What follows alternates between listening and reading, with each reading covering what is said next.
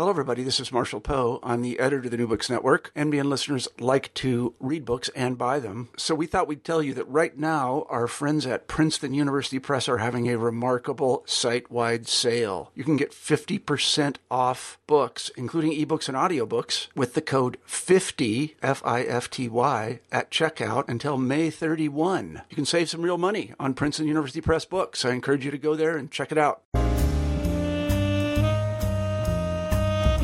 Hello, and welcome to the interview series, New Books in African American Studies, where writers and scholars of African American life, arts, culture, politics, and sciences discuss their new books. I'm your host, Vershawn Young, and today we will be talking with Houston A. Baker, Jr., Distinguished University Professor at Vanderbilt University. Baker is a well-known literary and cultural critic, and he brings those tools to bear in his new book that we discussed today, Betrayal, How Black Intellectuals Have Abandoned the Ideals of the Civil Rights Era, published by Columbia University Press in 2008.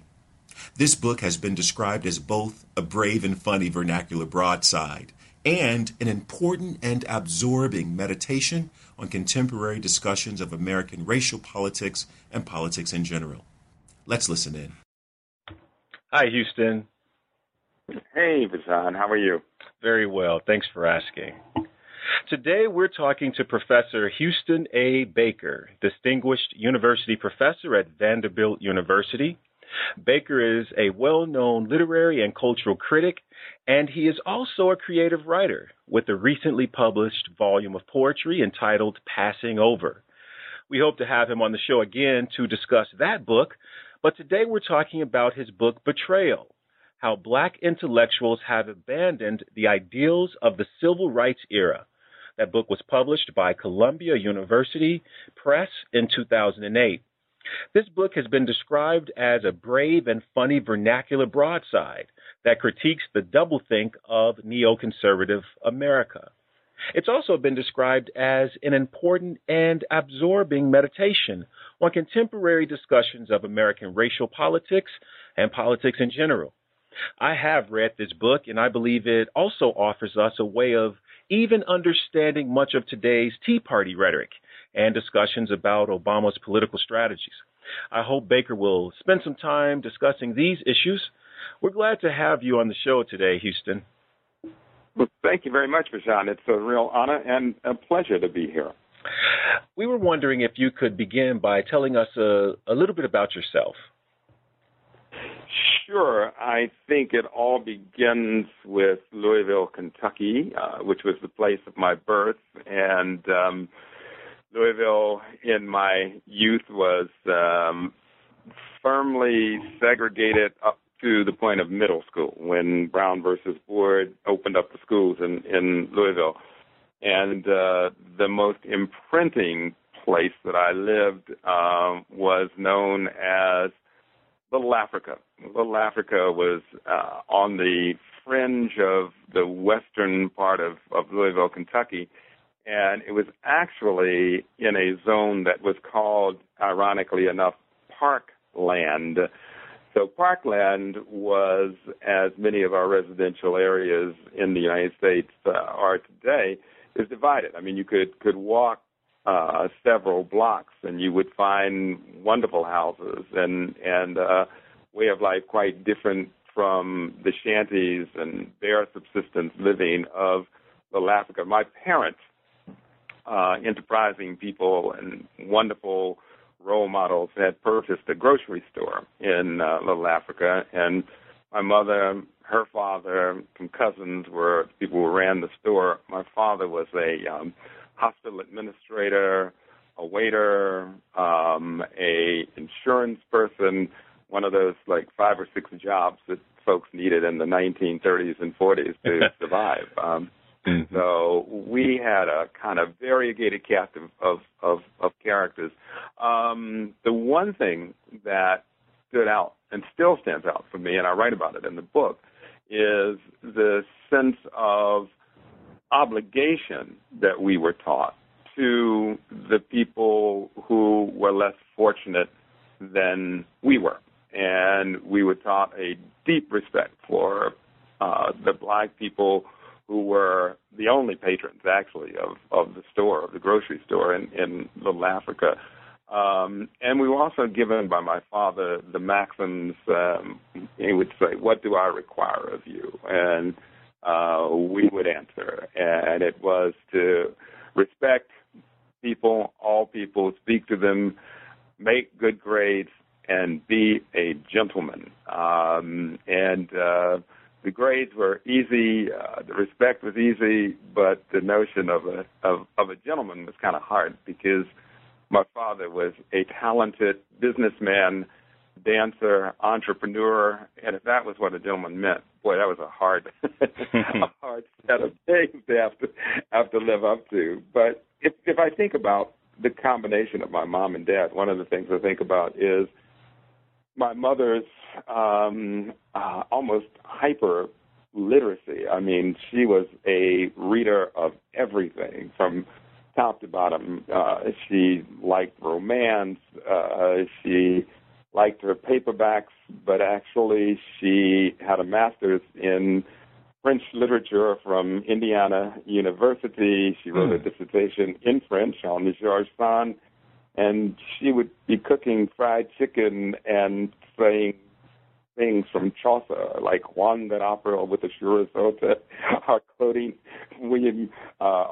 Browning or Wordsworth and so forth. So I think my real passion for literature came from my mom and was nurtured by the first, if I'm not mistaken, Carnegie Library for black people in the country, which was in Louisville, Kentucky, on Chestnut Street. So I'd walk up there, get my 5 books. That's all one could take out for the week, and then go back as soon as I had finished them. The saga thereafter is kind of, like I suspect many teenage years. There's the certainty that you'll never make it out, the angst, the rejection, the acceptance, all of the things that go with the hormones and craziness of teenagerdom. And that was, I guess, amplified by the integration of schools and the group of us who decided that we were definitely going to go to the school, formerly all white, in our assigned district. And the interesting thing is my father said, you can't go to that school. Those people are poor whites, and they will beat your head in. As far as I know, my father had never really ever been in the area where the school was located. Of course, we all went. We had some interesting incidents, the way all teenagers do, but it was a perfectly fine experience. And then the same group of us and supplemented went on to a newly integrated high school, which was called, with all of the whatever patriarchy one can imagine, Male, M-A-L-E, high school. And when Brown versus Board became the law of the land, women came to this high school, and so they changed the imprimatur to Male and Girls High School. And then I think the letterhead was just already too large, so they couldn't put Male and Girls and Negroes. Male and Girls High School. On to Howard University, UCLA for graduate school, and then a series of universities that have been kind enough to have me on board and to provided this, nice resources and enjoyable experiences for both me and my wife. I met my wife the first week of freshman year at Howard University. Wow. As I jokingly say to people now, I really, really have had a pleasant time with my first wife. They always look, like my only wife. So I feel fortunate and blessed. Very nice. Recently, you have been speaking and writing about your years at Howard. Can you speak to us about that for a moment? I absolutely can, and I will have to start with the Papa Ashe and thanks to you, Vershawn, because I have totally enjoyed the experience of working with you on the collection that you edited from bourgeois to bougie. And this summer, I introduced about 80 teachers over 2 weeks through a Florida Humanities Council seminar on Zora Neale Hurston to the book, and boy, they just ate it up. They loved it. It just resonates with, so many vectors and registers of experience, and these were teachers who were Hispanic and black and white and so forth. But thank you for including my essay in the volume. It was great writing it. A wonderful copy editor. Your copy editor told me, as a matter of fact, something that I was able to run off and show to my wife. She said, "You write like the wind." Right. Nobody's ever said it like that. I remember that. Boy. Yeah, huge props. But then she went on to say, as copy editors want, but sometimes you get so tangled up in your academic, idiom. And I thought she's right about that, too.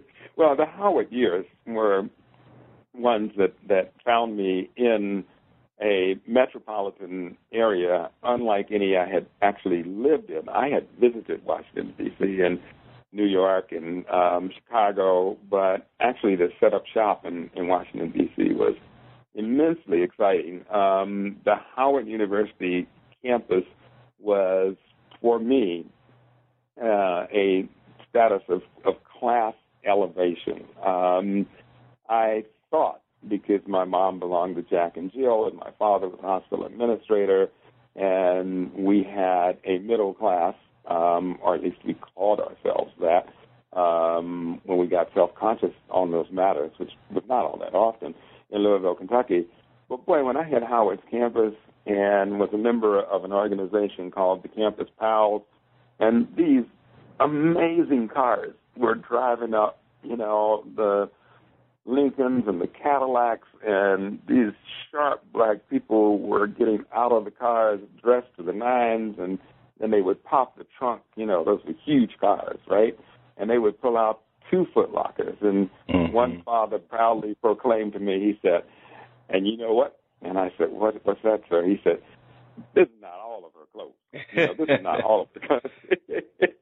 She's got this many at home, in the closet." And I thought, Jesus, I came with 1 Foot Locker, and only half of it had clothes in, So I was meeting a whole new order of African-American folk who had traveled extensively, shopped extensively, and as I say in the essay in your marvelous book, they spoke without an accent all their lives. So there I was with my Louisville accent, my high-water pants, my stocking-capped hair, and I was like, whoa, new ball game. And actually the ball game of choice, the one that gained you the greatest merits, was precisely what E. Franklin Frazier describes as black bourgeoisiedom. Anecdote from those days that is not in the essay is I pledged to fraternity, and the line leader, who was a beautiful guy, athlete, dark-complected, objected to the unanimous choice of the line for the person who would represent us, a woman from a sorority. And we said, "But why? Why would you do that?" And he said, "Well, man, it's simple, isn't it? She's just too black. She's too black." And I thought, whoa, not then, but certainly later.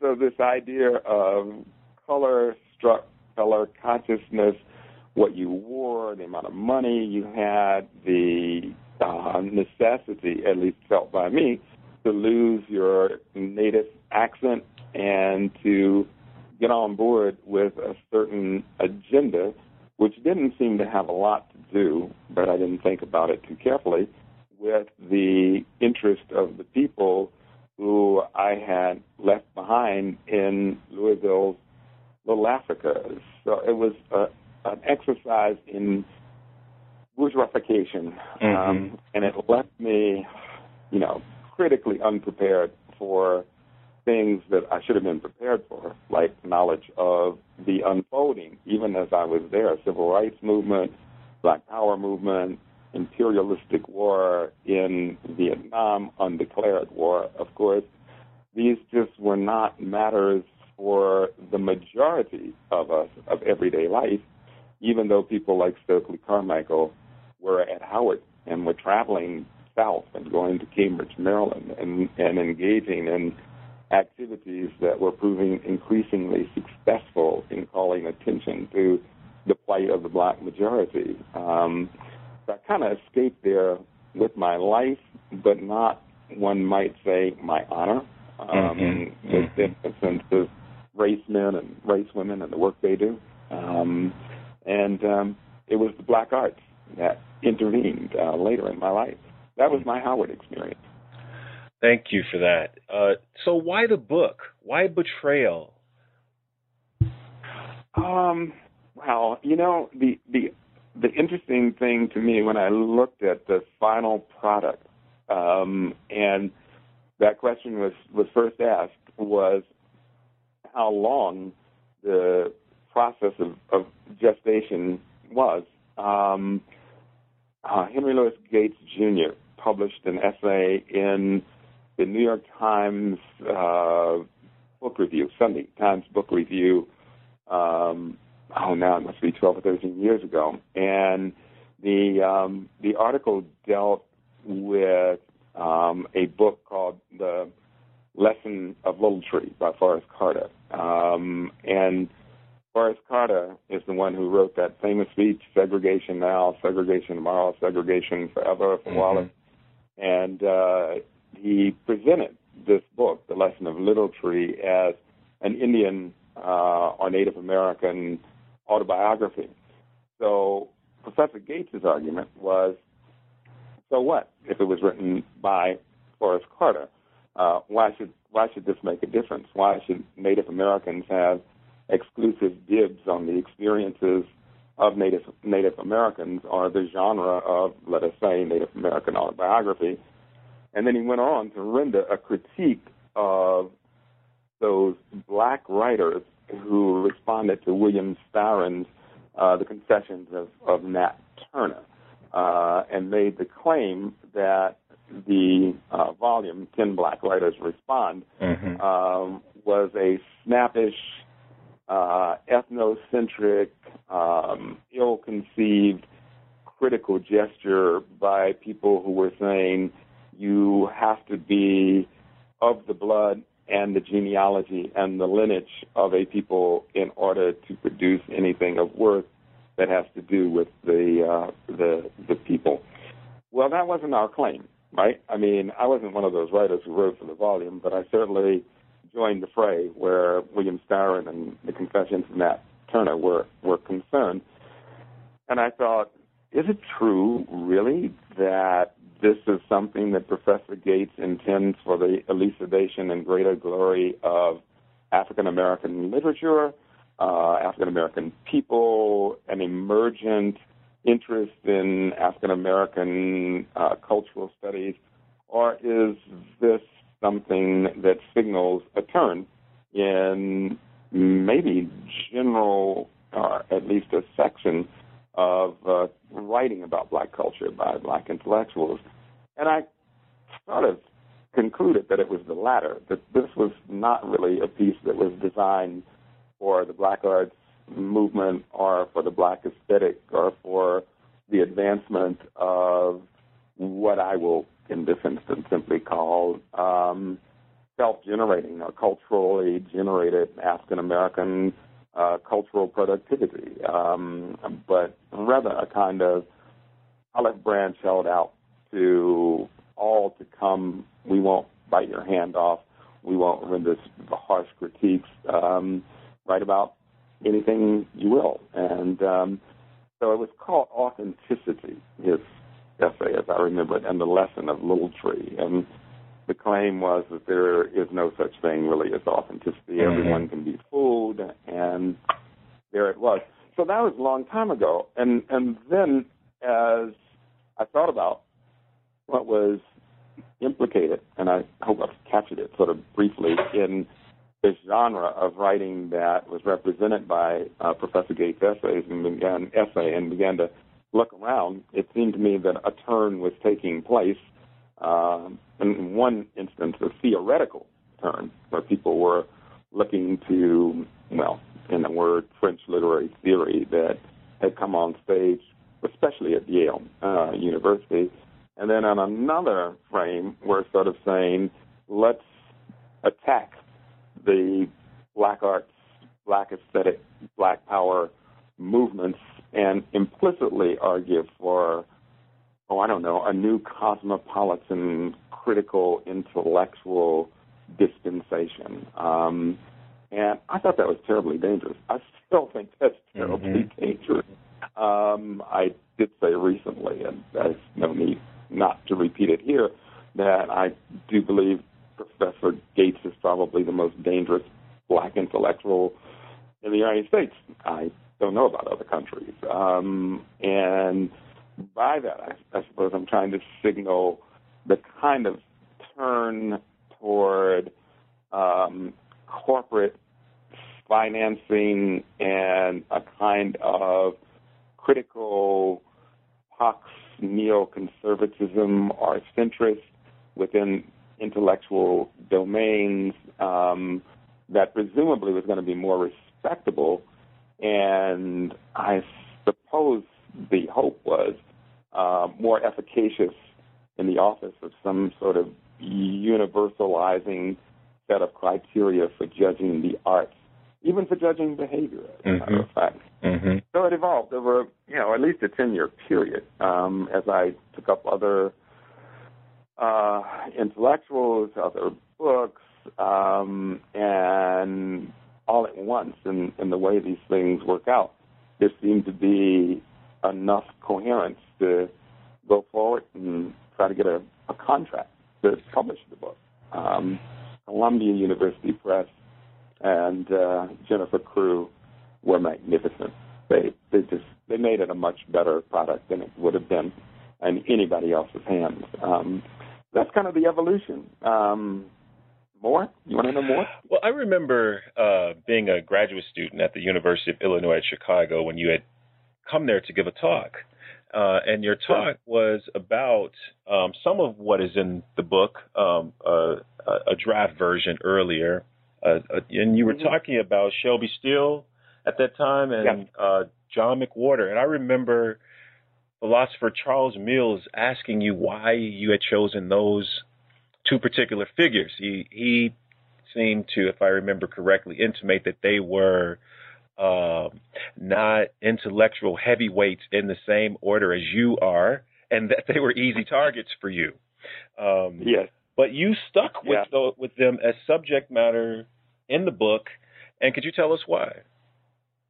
Sure, absolutely. I early on in actually on the first page of Betrayal began talking about the kinds of credibility that has been accorded to writers like Shelby Steele and John McWhorter, and I can really be wonderfully specific here and say that the Hoover institution is not, which is where, of course, Professor Steele spends his time and receives compensation, and a kind of bully pulpit of conservatism and neoconservatism. It's not a bohemian bistro coffee shop, with typewriters. It's highly corporately funded, and its stamp of approval carries a long way in the corporate/industrial capitalist complex. So what he says and the site from which he speaks, it seems to me, is extremely influential in policy, politics, and distribution of cultural and monetary capital. Professor McWhorter is speaking from the Manhattan Institute, which is, it's a bank. It's financed by the same corporate interest, and therefore receives credibility in very influential circles. But here's the thing. been a thorough critique of what had actually been produced as books and arguments by people like John McWhorter and by Shelby Steele, and that in order to avoid the kind of, and you know the exchanges, well, I believe in W.B. Du Bois because he was radical and wanted to bring down colonialism and the white powers would be. And someone says, yes, but Booker T. Washington was on the ground, and he really wanted black people to engage in manual handicrafts and so forth. And, of course, the kind of rigor of study that I know you demand of your students, that I demand of my students, that any good teacher demands of his students, that, well, you can't simply produce cliches. You just can't say, well, Shelby Steele is a good guy, he's well-meaning, and, gosh, don't black people need to be chastised for being, well, so black? Or you look at McWhorter and you say, well, he makes some really good points. The ghetto is overly dependent, and these black men are having babies, and, I'm glad he said it. And then you go like, but where did he say it, and how did he say it, and can you give me the structure of his argument?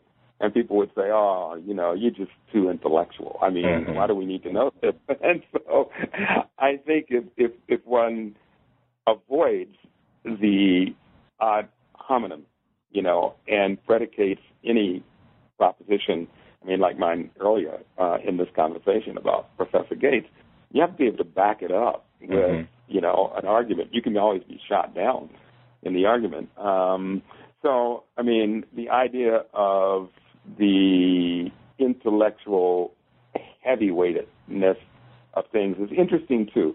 I mean, I don't want to get off target or lose anybody in the tracking here, but the kind of scrutiny of what we, and it's a large class, of black or diaspora intellectuals produce is differentiated, right, even among us as black or diaspora intellectuals, so that, for example, you will find someone saying, well, why are Stephen Best and Saidiya Hartman worried about what's not in the archives or the lacuna, the vacuum that is there, and in their attempts to grapple with the circumatlantic, right? Why don't they just go and do archival work and produce books that are, acceptable to the historical profession, for example, right?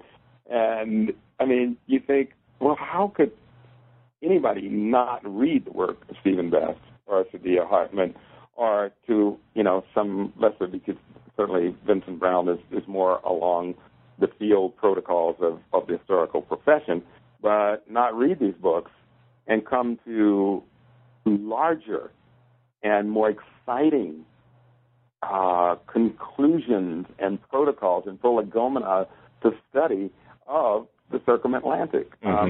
So that kind of, we want to shut you down if you are not living up to, let us say, your potential and meeting the regulations of the field with work that I find sometimes, and this is oxymoronic, but deeply without passion, the awards are the same, and then the obverse of that, of course, is to give a book critics circle award to for the content of a character. I mean, so let's talk about that for a moment. Let's talk about that because you spend several pages on, it's a whole chapter, in fact, on Shelby Steele, but pages on that he received the award for this book that you say is filled with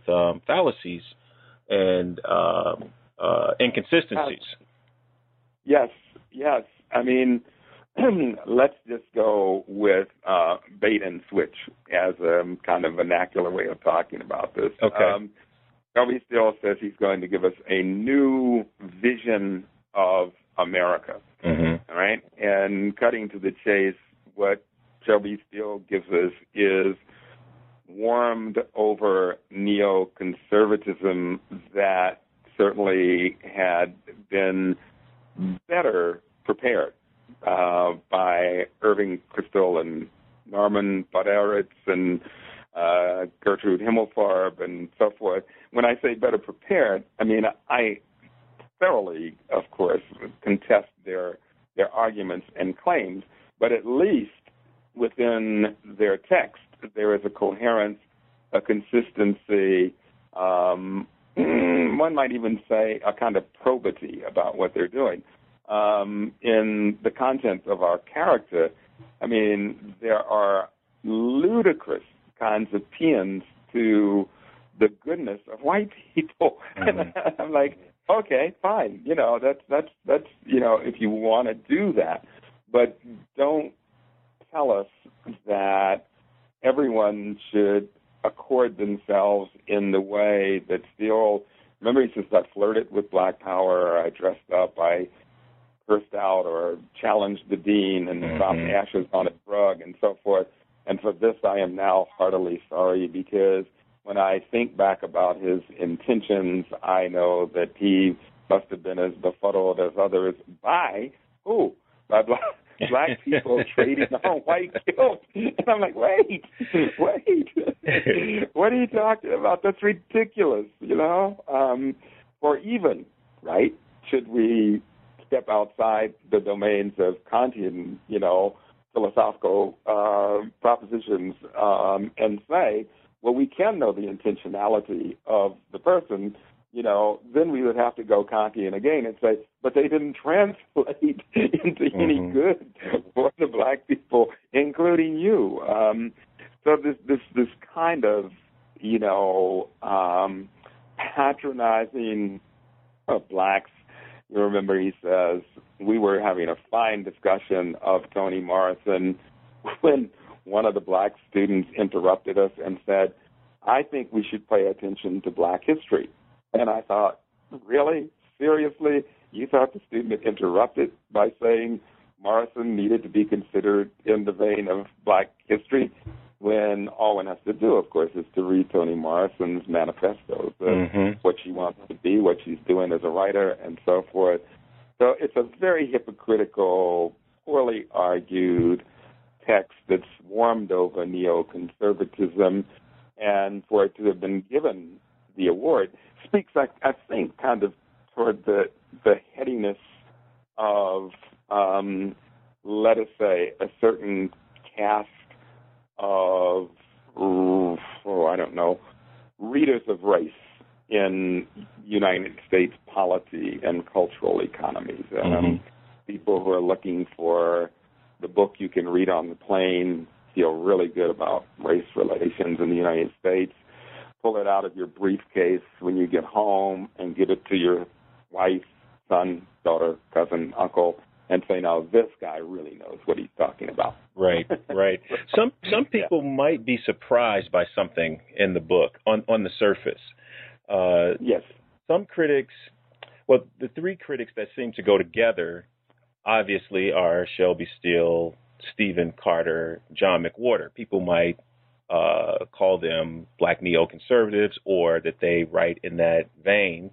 But you also talk about, as you mentioned earlier, Henry Louis Gates, Cornel West, and Michael Eric Dyson, whom many people might identify as being on the opposite political and side of racial politics than these others. Can you talk about how they all come together for you in this book? Sure, yes. My claim in Betrayal is that we could do a lot worse than to look at Reverend Dr. Martin Luther King Jr. as, at least until we move beyond it, an acme and absolute model of what the race man, race woman, or the black public intellectual should aspire to become. Mind you, the caveat, of course, is that King is not without flaws, not without his excesses, without the critique, for example, of the recent documentary, which I thought was quite brilliant, on the Freedom Riders, for not joining the Freedom Riders' generational conflict between King and Stokely Carmichael, later Kwame Ture. But having said that, let me say that the things that King championed were quite clearly a redistribution of wealth globally that would empower the impoverished and those lowest down. An end to American Pax Americana and imperialism, and an equality not of token numbers, but an equality of results. That is to say, affirmative action for King was not the spook who sat by the door, but rather we would know that we had succeeded in affirming the principles of the country, of the nation, when one could look around and find not token representation, but an equity of resources and life chances. I mean, this was just the man put everything on the line. He went to jail. He was beaten. He died at the hands of an assassin attending a strike of garbage workers in Memphis, Tennessee, 3 hours from where I'm sitting right now. It is impossible to imagine, okay? I mean, I know the temper of the times has certainly altered drastically for me, and I put this in the book, and I mean, it could be a little humorous, or maybe it's a little bit much, but I do say that I can't imagine any of the people you have mentioned here or that are mentioned in the book, Shelby Steele, John McWhorter, Stephen Carter, Michael Eric Dyson, Henry Louis Gates, or Cornel West, flying coach class now. A real brawl of resistance on the part of a, not even predominantly, but an all-black person cry about inequity in any situation. And particularly, I can't envision them going to a garbage man strike anywhere and flying coach and putting, everything on the line for that.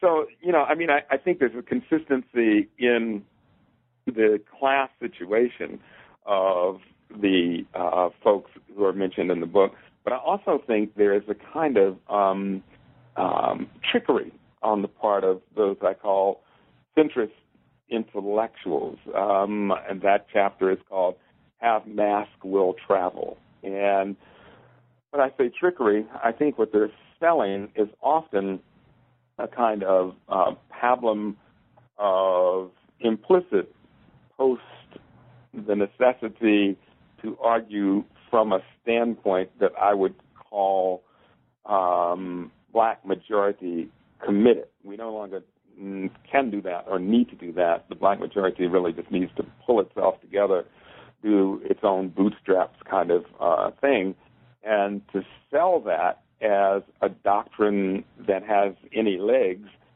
vis-a-vis policy or the redistribution of resources or an end to the kind of brutality and violence that marks, for example, now Iraq, Afghanistan, the so-called Middle East, which people kind of forget that that's in Africa, right? Mm-hmm.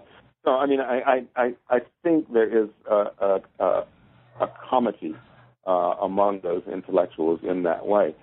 The neoconservatism is such a bother. I mean, it's a bother because if one reads Crystal and Himmelfarb and Potteritz and others and their avatars, the deep racism and implicit white supremacy that's in those kinds of utterances seem to make it unwelcome gruel for people like Shelby Steele and Stephen Carter and John McWhorter, but they eat it right up and they transform it a little bit, and then they give it back to us as obiter dicta or ex cathedra writings on black people. What bothers me about Henry Louis Gates Jr. can be somewhat synoptically captured by a recent Democracy Now! Show, which I'm sure you saw, devoted to the new biography, Manny Marable's biography of Malcolm X. And the lead voice there on the screen behind Amy Goodman and her confer was Michael Eric Dyson, but Baraka was there, and so was Herb Boyd. And Baraka was laying out his complaints against the Gates-Dyson kind of ideological nexus. And he said Henry Louis Gates Jr. can critique racism in Cuba, but not in Cambridge, Massachusetts.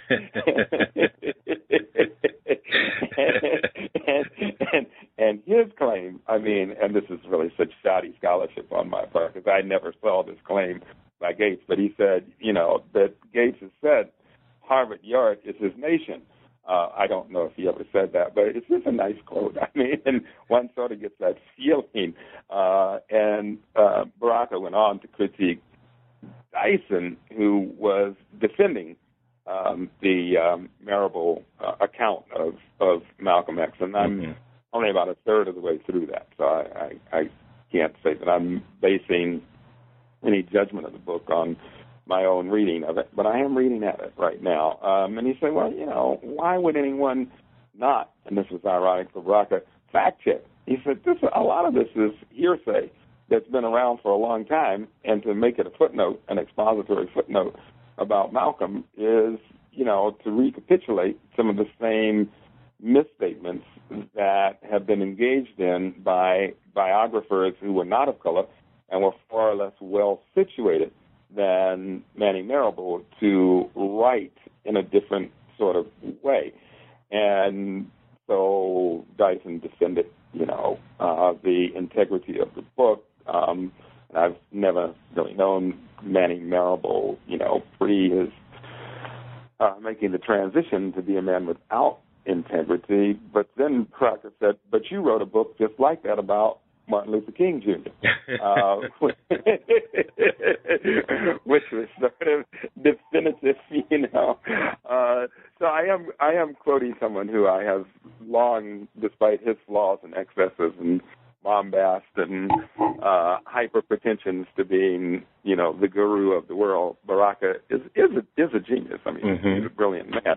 So the synoptic thing would be, a lot of these folk who are out here and they're spawning younger generations do write about things far away from them, and the up close and personal of what does it mean to you to endorse X, Y, or Z, or to say, as Gates does in 2004 convention summer, that Bill Cosby is correct in his critique of the black inner city, and that somebody needed to say it, and that he's pretty glad that then Senator Barack Obama had called folks in the inner city to account in the speech that he made at the National Convention. So now there's a troika of people suggesting that if parents just read to their children and for some reason black young men would come out of the often, I think, disguise of low-hanging pants and ebonics or African-American vernacular English, the community would somehow get resourced, and there would be honey and bread and, milk and honey flowing in the streets of South Central and inner city Detroit and so forth. That's pablum for, I guess, the lecture circuit, their own kind of Chautauqua. What you say in the book is that speaking with fiery and self-righteous condemnation against the black majority has always been and seems to remain a popular, well-financed, and best-selling vocation in America. There's two things about this that I want to ask. One, you just mentioned Barack Obama, and I want to ask you, do you think that speaking against or condemning the black majority is in some ways a requirement, an expectation on the part of mainstream America, for lack of a better term, in order for African Americans to reach a certain status? Well, in Barack Obama's case, in order to be president of the United States. The other question I want to ask in connection to that is, don't you hear these same kinds of condemnations being uttered among the black majority themselves? Good. Very good. Both questions. But, I hate it when people say things like that to me. When I say I have two questions and then they go like, good questions. And I think to myself, would I ask that question? so self-congratulatory, one has understood the question. But the first question, I think, has two possibilities. One, you have to take a stance vis-a-vis the black majority because, as one of my, poems says, no matter where you travel, you still be black, right? So there you are, standing in the boardroom, or you're on the plane, or, any of these public venues. And the guy sitting next to you or standing next to you says, well, I'm just really encouraged, at where we've come vis-a-vis your people. And you go like, my people? Who are my people? I mean, I know who my peeps are, right? But, you're thinking, well, I've transcended because I'm on the board, I'm a distinguished professor, I'm this, that, or the other, So you are compelled to take a stance. Now, one, I think, and I would say, yes, I agree with what I've written, and you can condemn that majority and say, I've tried to work with those people. And you always have an anecdote about the guy who, the family was homeless and you gave him a job and a tryout and he just proved inept and didn't want to work and he disappeared and so forth. Or you can do a general condemnation and talk about unwed mothers and hip-hop and violence and drug trafficking and so forth. The other strategy, however, is to maintain a stoic, stolid silence on the very term, as Bob Herbert has said, of our current chief executive, the phrase "the black poor," okay, has not been uttered, as part of any public policy initiative or the kind of plan that Dr. Martin Luther King wanted to see, redistribution of wealth, what are being called entitlement programs. And so, you maintain that in order to, why would you address people by ethnicity? Wouldn't that be racially suspect and so forth? I mean, I had friends who told me during the last presidential campaign that if Obama had focused attention and made promises vis-a-vis the efficacious allotment of resources to the black and the poor, the black majority, he certainly never would have become president of the United States of America. And they said, you're concerned about ideology. And I said, I am concerned about ideology because I don't believe there's anything that's not driven by ideology, whether it's spoken or not. So now, though, some of those same people are saying to me, why do you continue to call Obama, who is our black president, to account? And I say to them, well, I'd like for you to read the work of Greg Thomas, who is left of the left up at Syracuse, when he says, who, any person of real let's say, peaceful intent, larger distribution of wealth intent, those things, again, that were Martin Luther King Jr. ideals. Who would want to be chief executive, commander-in-chief, and leader of the free world? I mean, because it's a slot, right? I mean, it's a slot where when you move into it, you can't say, well, the first thing I'm going to do is cancel the military budget and bring all the troops home. Right. I mean, you don't inherit a position even as a legacy that's handed down. You inhabit a space right. that is marked by necessities of some pretty dire and terrible things, and especially terrible silences like the black poor. Now, the other side of this, the other question you asked was, don't you find the condemnation of the worst aspects of everyday life in zones of what I call zones of confinement of the black majority?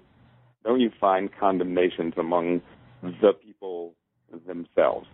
Yes, surely you do. I mean, I can't imagine resourced enough to keep everyday life going and the children fed, black mother, Hispanic mother, of aspiration and desire, not condemning the drug traffic, not approving the curfew that gets the kids in after dark, not speaking in the harshest possible terms of obscenity and profanities coming out of the mouths of groups of young black men and women moving up and down the streets of her neighborhood, or if a man, his neighborhood. Sure. I mean, I don't think we have ever been an uncritical people. I mean, again, if we do look strictly at the archives of our aspirations as Africans in America, as a diasporic people, and you see the things that we've written, the orations that we've given, the calls to, quote, decency, respectability, whatever, of our whole genealogy, sure, the critique has been there and is still there. What I find dispiriting today, okay, is that people, and Henry Louis Gates and Cornel West implicitly do this in their book, The Future of the Race, suggesting that there may be some innate deficiency among the black majority that creates these kinds of behaviors. So they give the behavioral explanation in advance of the structural reality that have produced these conditions. Right. And then when you say to them, well, guys, do you think we should organize and ask for reparations? They go like, oh, no. How would you know who to give it to? Hey, Vershawn, I would know who to give it to. Right. They could put me in charge of the Reparations Commission. And I'm sure there would be big complaints, but I'm also sure that I would instantly have a phalanx of people who would, turn on a dime and find themselves doing quite different things from what they're doing at 2:12 Central Time on a Wednesday in a hot July. So that's the bother of the pronouncements from the ivory tower about the behavioral, indigenous behaviors of the wretched of the earth that make them unfit for civilization. This past semester I taught a graduate seminar that was terrific. God, people were so smart. I learned so much. But, Césaire, the discourse on colonialism, this became this touchstone for the course. And the phrase that returned to all of our discourse was his proclamation in that wonderful book: Europe is indefensible. Europe is indefensible. And to find someone situated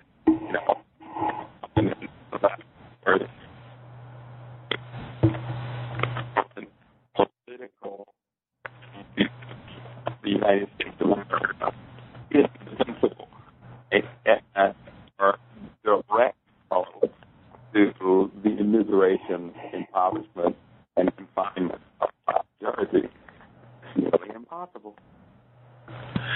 Houston, I'm going to ask you to pause because I can't hear you anymore. Can you? Oh, okay.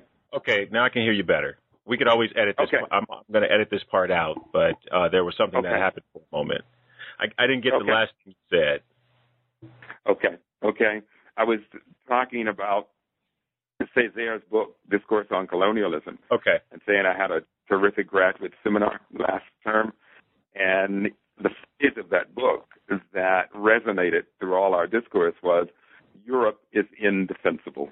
And to find someone in the positions of the Gates, the Dyson, the West, who would make that the premise of a talk that would be published and social and so forth, as in the current political institutions of the United States of America are indefensible, is not likely to happen on, the,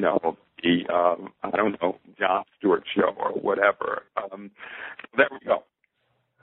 Now, it's obvious in the book that you spend the entire time talking about African-American men, male intellectuals. Where do women fit into this conversation at all, or how do they? Are they not excluded from talk on Black racial politics and the class structure, the Black majority and victimology, et cetera? Or why all men?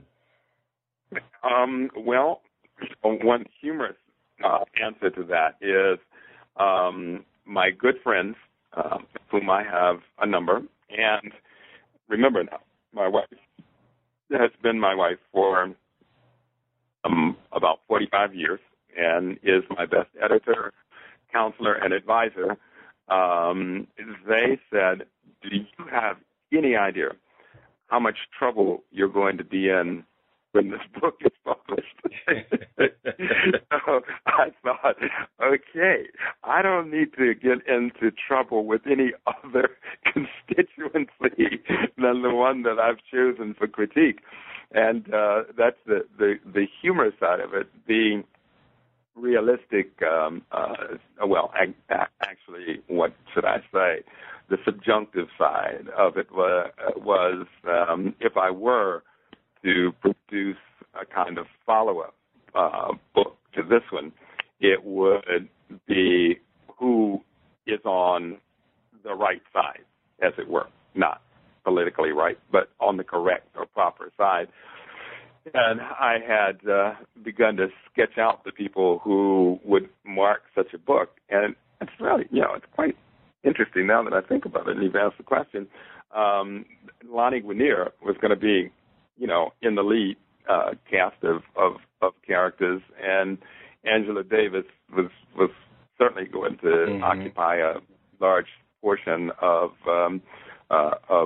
whatever was produced. So, I don't want to make the distinction on the basis of gender of good and bad, because certainly one has a figure like my own colleague here at Vanderbilt, Carol Swain, who, is as far away from, King and as close to Carter and Steele as you can get.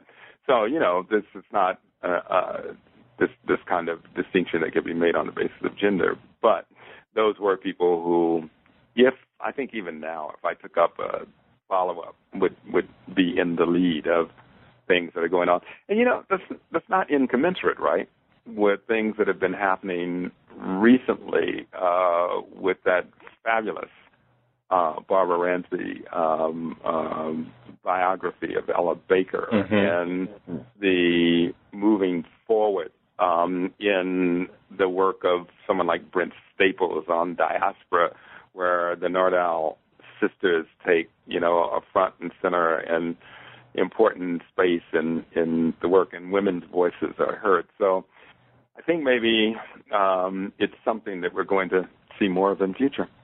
I taught your book recently in a class. Oh, yeah. I've taught it about 3 times now. Wow. Thank you, sir. But one of my students asked me a question, and actually asked me to ask you a version of that question. One of the students asked it, I think, somewhat this way: how does Houston Baker now get to talk about having interest in the black majority and putting intellectual scholarship and effort in the service of the black majority, when in fact this was one of the primary points that Joyce was making in her essay that spawned the tripartite discussion, the Joyce Gates debate. Right. So can you speak to that? Right. Sure, I can speak to that. The moment, one of those that I talked about earlier in the conversation, of the turn to theory and moving on the other side of the black arts movement and the black aesthetic and so forth, has to do with, for me, I can say anecdotally, I started writing an essay after I had published a couple of books, and I realized that the rhetorical strategy of it made it kind of like a template, a boilerplate. You know, black people must claim their own destiny, black people must see their own beauty. And I thought, wow, I don't think this is analytical enough for the world we've entered. And I set out self-consciously to make myself into a literary theorist whose attention was primarily upon the black arts. And so that entailed French theory. My mentor at Penn, who was Barbara Herrnstein Smith, a stint at the Center for Advanced Study in the Behavioral Sciences out at Stanford, and just a whole prodigious lot of reading that I guess coalesced in blues ideology and Afro-American literature of vernacular theory. Mm-hmm. Here was my thinking. If we are going to contend for the greatness, the power, the eloquence, the rhetorical effectiveness, the life-changing effects of the black arts, and we're going to contend at an academic level, then we're going to have to at least understand, and here's Audre Lorde, right, the tools of the master, right? Mm-hmm. Can you dismantle the master's house with the master's tools? My answer is yeah. You know, if you understand those tools well enough, you know what I mean, and you don't dismiss them out of hand. I mean, you've heard this before. I mean, with people going like, well, Marx was a white man. You know, what did he know? And you go like, oh, no, we can't have that conversation now. You got to read Marx. Oh, but Marx is dead. Nobody's reading Marx. You go, I know, but you got to read Marx. Right. You know, those people who are no longer reading Marx have already read Marx. So, you know, I also heard the hype recently that the book is dead. You know, all you need to do is write a couple of good articles. Not in the tenure proceedings that I've been involved in the last 5 years. So I took Joyce's rejoinder or critique of Henry Louis Gates Jr. as theorist and Houston A. Baker as theorist to read as follows. There is a level of commendable literacy and understanding on the part of students who come to us for our instruction and wisdom, and we should accommodate them at the level where they find themselves and we find them. Well, I mean, Louis Gates' answer was, you know, when she said she couldn't understand it, You could have said, well, why don't you get a thesaurus and a dictionary and begin looking at their sources and, see if you can make yourself, literate or learned in their sources. And for me, the job of pedagogy has become increasingly exciting. I mean, I know people who say, well, I'm sort of burned out and this generation doesn't do this and that and they're on Facebook and on and on. I mean, the critique that gets rendered of students. They don't want to learn. They don't read books, even when they have Kindles, they don't. And it's ridiculous. I mean, I think that pedagogy is about finding people at one place and not accommodating your pedagogical expectations to where you find them, but saying kind of flat out, we're going to travel in ways that are difficult, demanding, are going to absolutely command your attention. And if you throw yourself into this 100%, it's going to be a beautiful enterprise. And, I mean, my seminar and other graduate seminars I've taught here at Vanderbilt and honors undergraduates have absolutely been rejuvenating for me as I've turned increasingly toward diaspora studies. So, yeah, I understand the critique. I understand the tears. I understand the lament for the notion of abandonment when I would call it kind of setting the bar really high and demanding that people get over it. If you're going to walk and hope to walk in the same corridors with people who you say have for so long colonized you, dehumanized you, denigrated you, and now you want to do combat and bring forward your riches in a way that commands attention, I mean, the bar's got to be high. It's call it elitist. I've been called elitist before.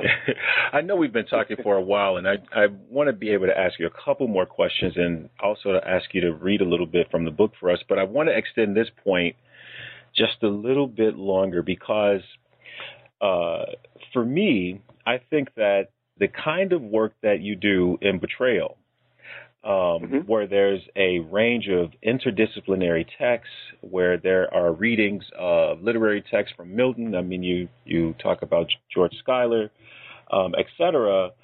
For me, that is actually a exemplification of the argument that Joyce was making, that if, in fact, scholars are concerned about the masses of black people as literary writers were, like Richard Wright and Ann Petrie, et cetera, that they themselves were also critics, and they wrote in a way that was,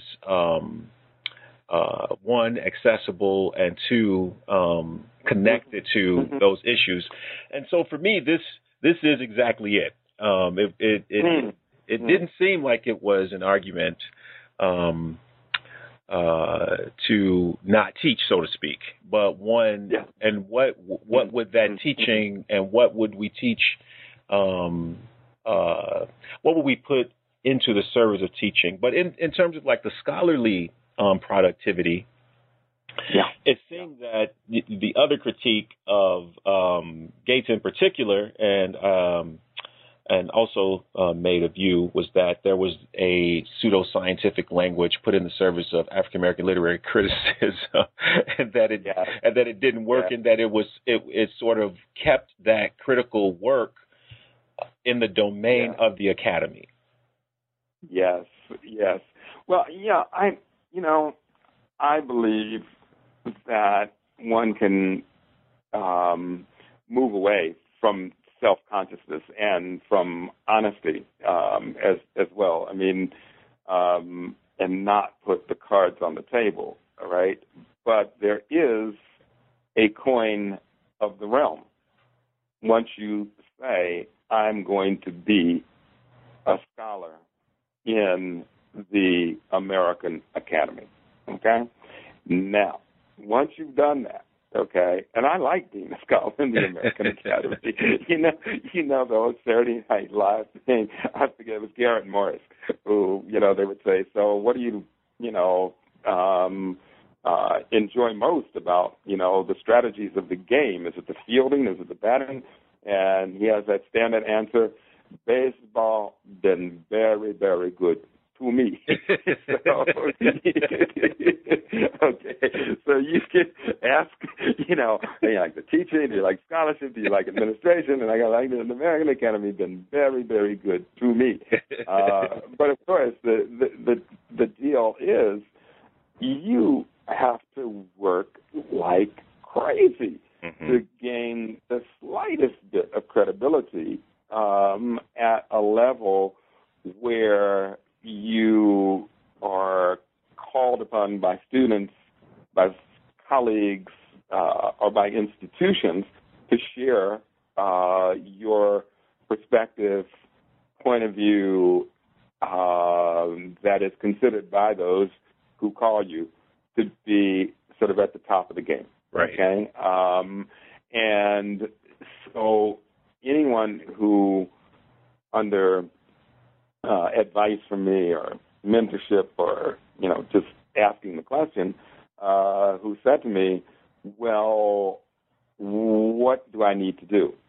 And my answer has always been, you need to read everything, you need to study everything, you need to know everything, you need to do 24/7, 365, and once you get tenure, you have to be prepared to do even more, because then you're going to have students who are going to ask you for letters of recommendation, and then you're going to be on committees, and you're going to be called to national offices and so forth.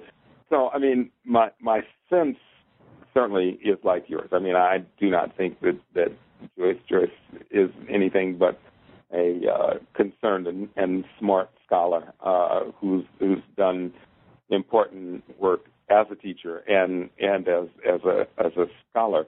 But I think part of my peak with the way that unfolded was that it unfolded in a journal called New Literary History.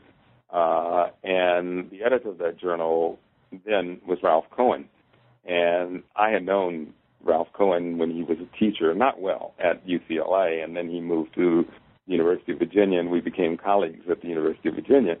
And from my perspective now, and I don't have the year's work in New Literary History through the archive before me or know it, but Ralph had adduced virtually no interest in the black arts, the black aesthetic, or black literary criticism.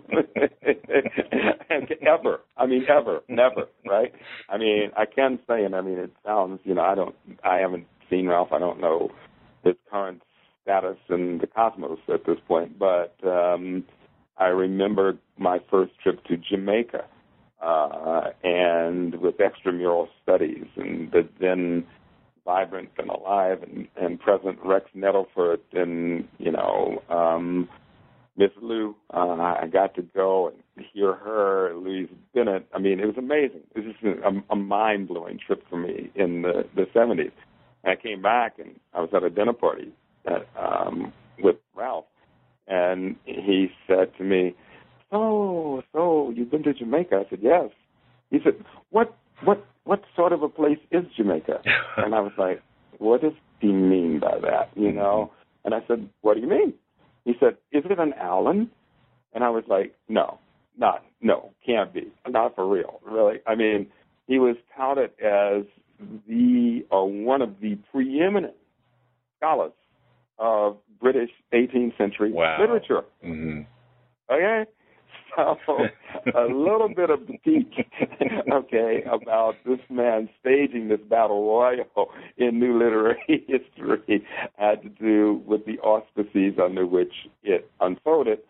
I later learned, in fact, that a radical, and very important feminist critic, Annette Kolodny, had in fact urged Joyce to make this sortie into confrontation and controversy and so forth.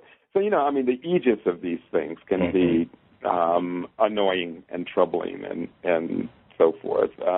But everyone is subject to critique. And I certainly don't think, I should be in any way immune from this. And I'm always kind of startled or stunned or whatever, surprised that a lot of people have one view of a troika, that would be Joyce, Henry Louis Gates, and me, that's based upon that article.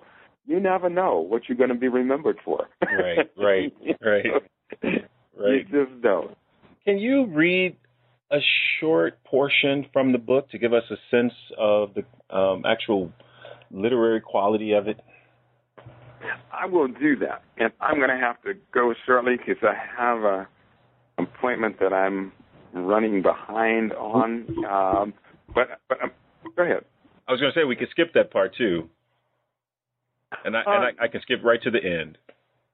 And no, I have highlighted a couple of things, and I have your parameters for reading in mind. So I'm going to start, and you can edit or, So this is from the preface to the book, Betrayal, where I write, I claim, I think fairly, that Dr. King's ultimate demands for world justice included, first, equity of results in matters of race relations, second, reparations in the form of affirmative action and economic restitution for Black Americans, and third, unyielding commitment to anti-imperialism, as well as opposition to U.S. Pax Americana campaigns for global supremacy. Even in the face of this historically verifiable, cogently articulated, courageously and decidedly racially inflected agenda, Black neoconservatives and centrist intellectuals argue that Dr. King most ardently desired only the promised potential of a dream deferred and happy interracial brotherhood located somewhere in a Southern American promised land. I forego, or try to, ad hominem sensationalism, generalized condemnation, and innuendo where Black neoconservatives and centrists are concerned. The following pages represent rigorous scholarly reading practices, seasoned, I hope, with wit.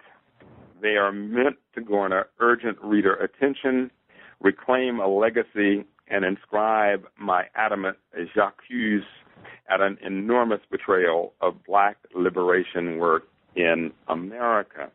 I then make not even a disclaimer, it's just the truth, that I don't claim that this is social scientific because I don't actually endorse much of what parades itself as socially scientific. I tend to follow a Foucaultian track where that's concerned. So then I look at neoconservatism, and I say on page 64, wash me in scarlet, enjoins one traditional American Negro spiritual, and I shall be whiter, yea, whiter than snow. Those who made the commute from Brooklyn to the heights of Harlem to attend, quote, the Harvard of the proletariat, and here I'm talking about Irving Kristol and crowd, were bent all along on eradicating the ghetto mandated difference between themselves and those who look out over the Caribbean from Paradise Island estates. One of the most convincing ways to show loyalty on the part of the founding neoconservatives to such luxurious pure whiteness was, of course, to join forces against Black majority interest in the United States, to stop, as it were, recruiting Black boys to any worthwhile venture or course on which your own forward march toward a kind of racial cleansing is set. Blackness must be abandoned in the office of cultural capital and financial gain. Besides, if one expends and spends capital on the plight and remedies of domestic Black impoverishment, there will be insufficient funds for a Pax Americana military to sally forth and intervene in other countries' domestic affairs, bringing them, of course, by stated goal, democracy. Blackness is not only criminally dangerous for neoconservatism, but a too severe drain on the national resource pool to be sustained. And what's interesting about that, of course, is when blacks begin to declare themselves neoconservatives. Well, then I talk a bit about King. Let me go back. Well, we've already talked about, and I won't read that, when Bill Cosby sparked controversy by attacking the black majority. A little bit about McWhorter, and then we'll devolve. Where the ghetto is concerned, McWhorter's feelings are explicit. He has no sympathy for those who remain there. Why? McWhorter recounts his own experience. His mom moved him and his sibling out of North Philadelphia by way of West Mount Airy to the suburban respectability of Lawnside, New Jersey. If work disappears, why not follow the jobs? McWhorter reveals in his plenitude of anecdotes that he has a penchant for the dramatic. He is generally inclined to illustrate his points with loquacious theatricals that bear little resemblance to American reality. I believe the question of McWhorter's commitment to analytical, academic, empirical evidence is at the heart of his dark parody of classic African-American literary, critical, and creative traditions represented by the slave narratives.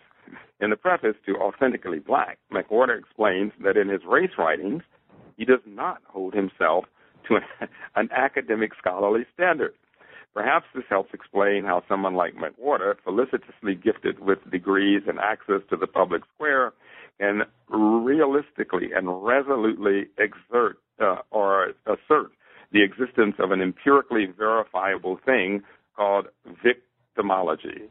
McWhorter does talk about victimology's actual natural existence and infectious quality, and he explicitly claims victimology is a black cultural trait. I think that's enough of the reading, but you get the gist of actually looking closely in a way of critique at the text that have gained just monumental applause, accords, huge honoraria, medals, and we could go on with, academies, right, membership in academies and so forth, and realize that, at least for me, if I had ever put these things in the forefront of my son's consciousness, or if my father had put those in my consciousness, that somehow I was cursed by a meme or a gene of victimology that would out itself and prevent my seeing the world wholly and clearly. I mean, wow, that's slightly demented, actually. Thank you for reading that and giving us an explication. Last question. What are you working on now? I am working on two things right now, Rashawn. One, I'm really happy about, and you said things about poetry. I'm actually trying to put together a volume of new, which means, of course, for me, having evolved over the last 5 or 6 years, poems. And at the same time, my interests have taken a really sharp diasporic turn, not surprising, since so much brilliant work is going on in that field now. And I've written a couple of things that are black diasporically oriented. Recent article that appeared in African and Black Diaspora, January issue, as a matter of fact, on oceanic consciousness, the glissant phrase, the point of entanglement, and Toni Morrison's novel, Love. And then I have coming out in a special issue of Obsidian on Richard Wright, a piece that looks at what I call global real estate, of course, alluding to Mr. Dalton and where he fits in the grand scheme of things, and Wright saying, I could not help but think that this Atlantic enterprise was part of a global machine. I mean, this is brilliantly back in the late 40s and 50s, right, as saying this. So I'm thinking about a collection of essays that would be in the diasporic mode, looking at African American writers, men and women. That same piece that's in African and Black diaspora is going to be the lead essay in the published proceedings from the Penn State Conference on the contemporary Afro-American novel. That's sort of where work is going right now. Thank you so much for joining us today on New Books in African American Studies. Thank you. We've been listening to Professor Houston A. Baker, Jr. discuss his recently published book, Betrayal: How Black Intellectuals Have Abandoned the Ideals of the Civil Rights Era, published by Columbia University Press in 2008. I personally found much to mine in this lively interview because not only does Professor Baker stick boldly to his argument that contemporary Black intellectuals have abandoned the ideals of the Civil Rights Movement, but he discusses his love of teaching as a university professor and how he endeavors also to do creative work and what it means to be an active scholar and researcher of African American life, arts, culture, and politics. I hope you have also enjoyed this interview and that you will go out and get the book and discuss it with your friends.